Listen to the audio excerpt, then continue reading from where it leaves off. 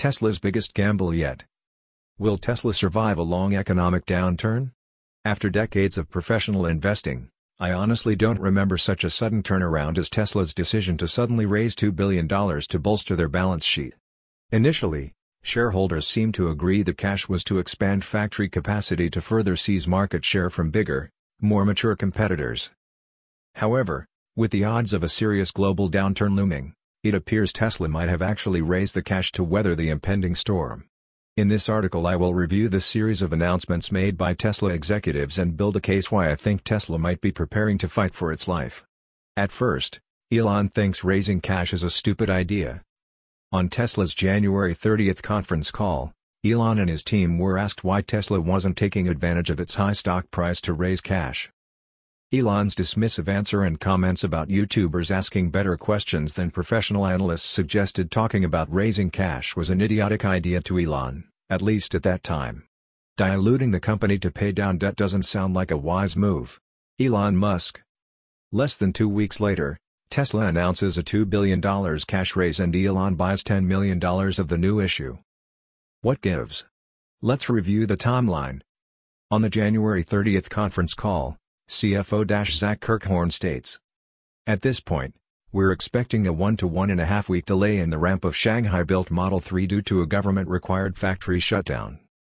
This may slightly impact profitability for the quarter, but is limited as the profit contribution from Model 3 Shanghai remains in the early stages.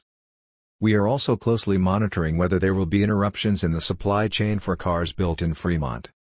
So far we're not aware of anything material." February 12. Tesla announces plans to issue $2 billion in shares and the stock slides in pre-market trading before ending the day in positive territory. In its filing, Tesla makes mention of a possible risk due to a health epidemic. The filing states, "Beginning in late 2019, the media has reported a public health epidemic originating in China, prompting precautionary government-imposed closures of certain travel and business.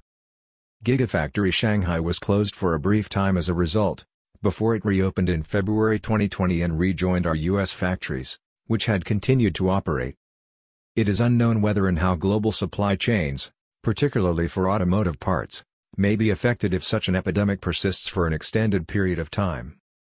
We may incur expenses or delays relating to such events outside of our control, which could have a material adverse impact on our business, operating results and financial condition.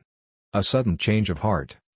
At the time of the cash raise announcement, Tesla explained the sudden cash raise was to further strengthen its balance sheet, as well as for general corporate purposes. There were a lot of theories about why Tesla was raising the cash.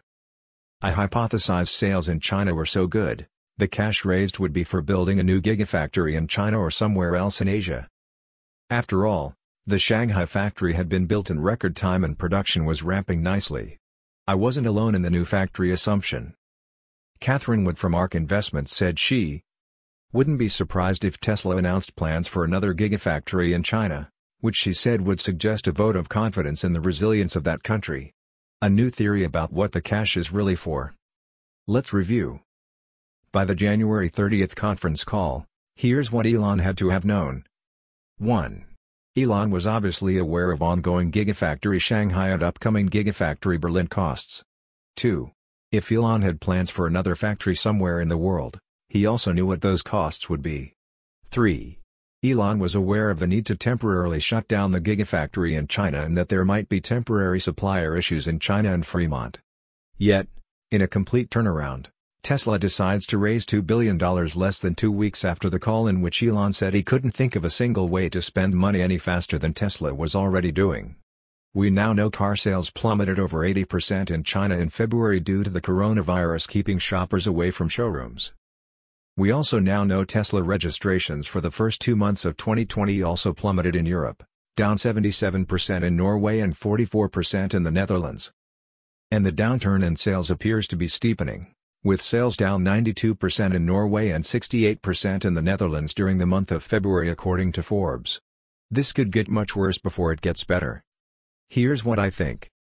Maybe Elon noticed Model 3 orders were being cancelled hand over fist by Chinese citizens terrified of whether they will have jobs to go back to in the near future. Maybe Elon also noticed a sharp cancellation rate in Northern Europe as well, Traditionally a very strong market for Tesla for many years. Maybe watching hundreds or thousands of customers forfeiting their deposits so they weren't obligated to buy a car in a potentially massive economic downturn, made Elon's blood run cold. If my hunch is right, Elon took a look at those sharply worsening numbers, before they were public, and hastily decided having an extra $2 billion to burn might not be such a bad idea after all. From Elon's point of view, it's kind of a win-win. If there is a prolonged downturn, Tesla's balance sheet is strengthened significantly.